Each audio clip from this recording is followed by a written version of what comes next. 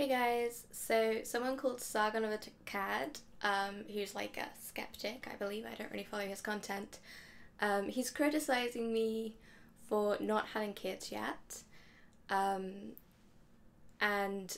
therefore promoting white genocide, and apparently he's trying to troll the alt-right, which is, and this is his way by which to do so. All I have to say is, firstly, white people having fewer kids actually wouldn't be a problem if it wasn't for the mass immigration of people who have far more children.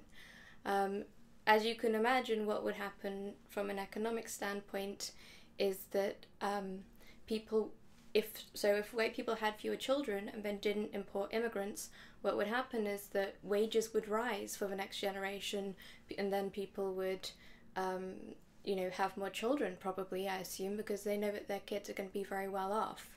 And that's how it would work economically. The population size would fluctuate. Now, even if that didn't happen, it would still be totally fine. White genocide wouldn't happen if it wasn't for mass immigration, because we'd still be 100% majority in our own homelands, capable of changing our economic policies to suit us, capable of promoting our own race to have more children, for example. And, of course, having self-determination and control over our own government. So again, it wouldn't be genocide. When it becomes genocide is when there are policies in place that over the long term will result in the disenfranchisement, the displacement, and eventually the genocide and extinction of a group of people. And that's happening to every single white country on Earth right now. So although it's generally a good thing for whites to have more babies at this point, it's not the crux of the issue. The crux of the issue is immigration, and that's the number one thing that I talk about on this channel.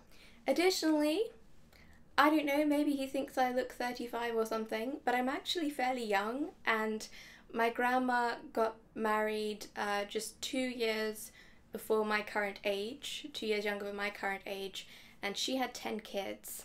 So I definitely have at least 8 kids in me, even if I just started now.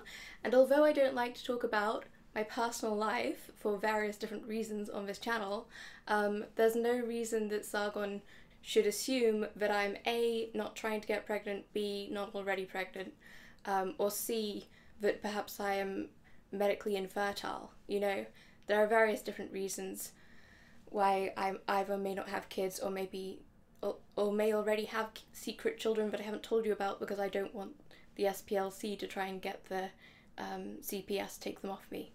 And I know other people in the alt-right who don't talk about their kids, okay, at all. They just make it out like they don't have any, because we're obviously in danger of, Child Protective Services coming and taking our kids off us for being racists. And this also happened to someone in the UK who had their kids taken to foster care because they voted UKIP. So there are very good reasons why I'm not openly discussing my personal life in that way, as much as I'd like to. I'm quite an open person, but it just doesn't make sense for me to do so at the moment when I'm under attack like this. But yeah, the primary issue is immigration, and that is the primary thing we need to focus on addressing.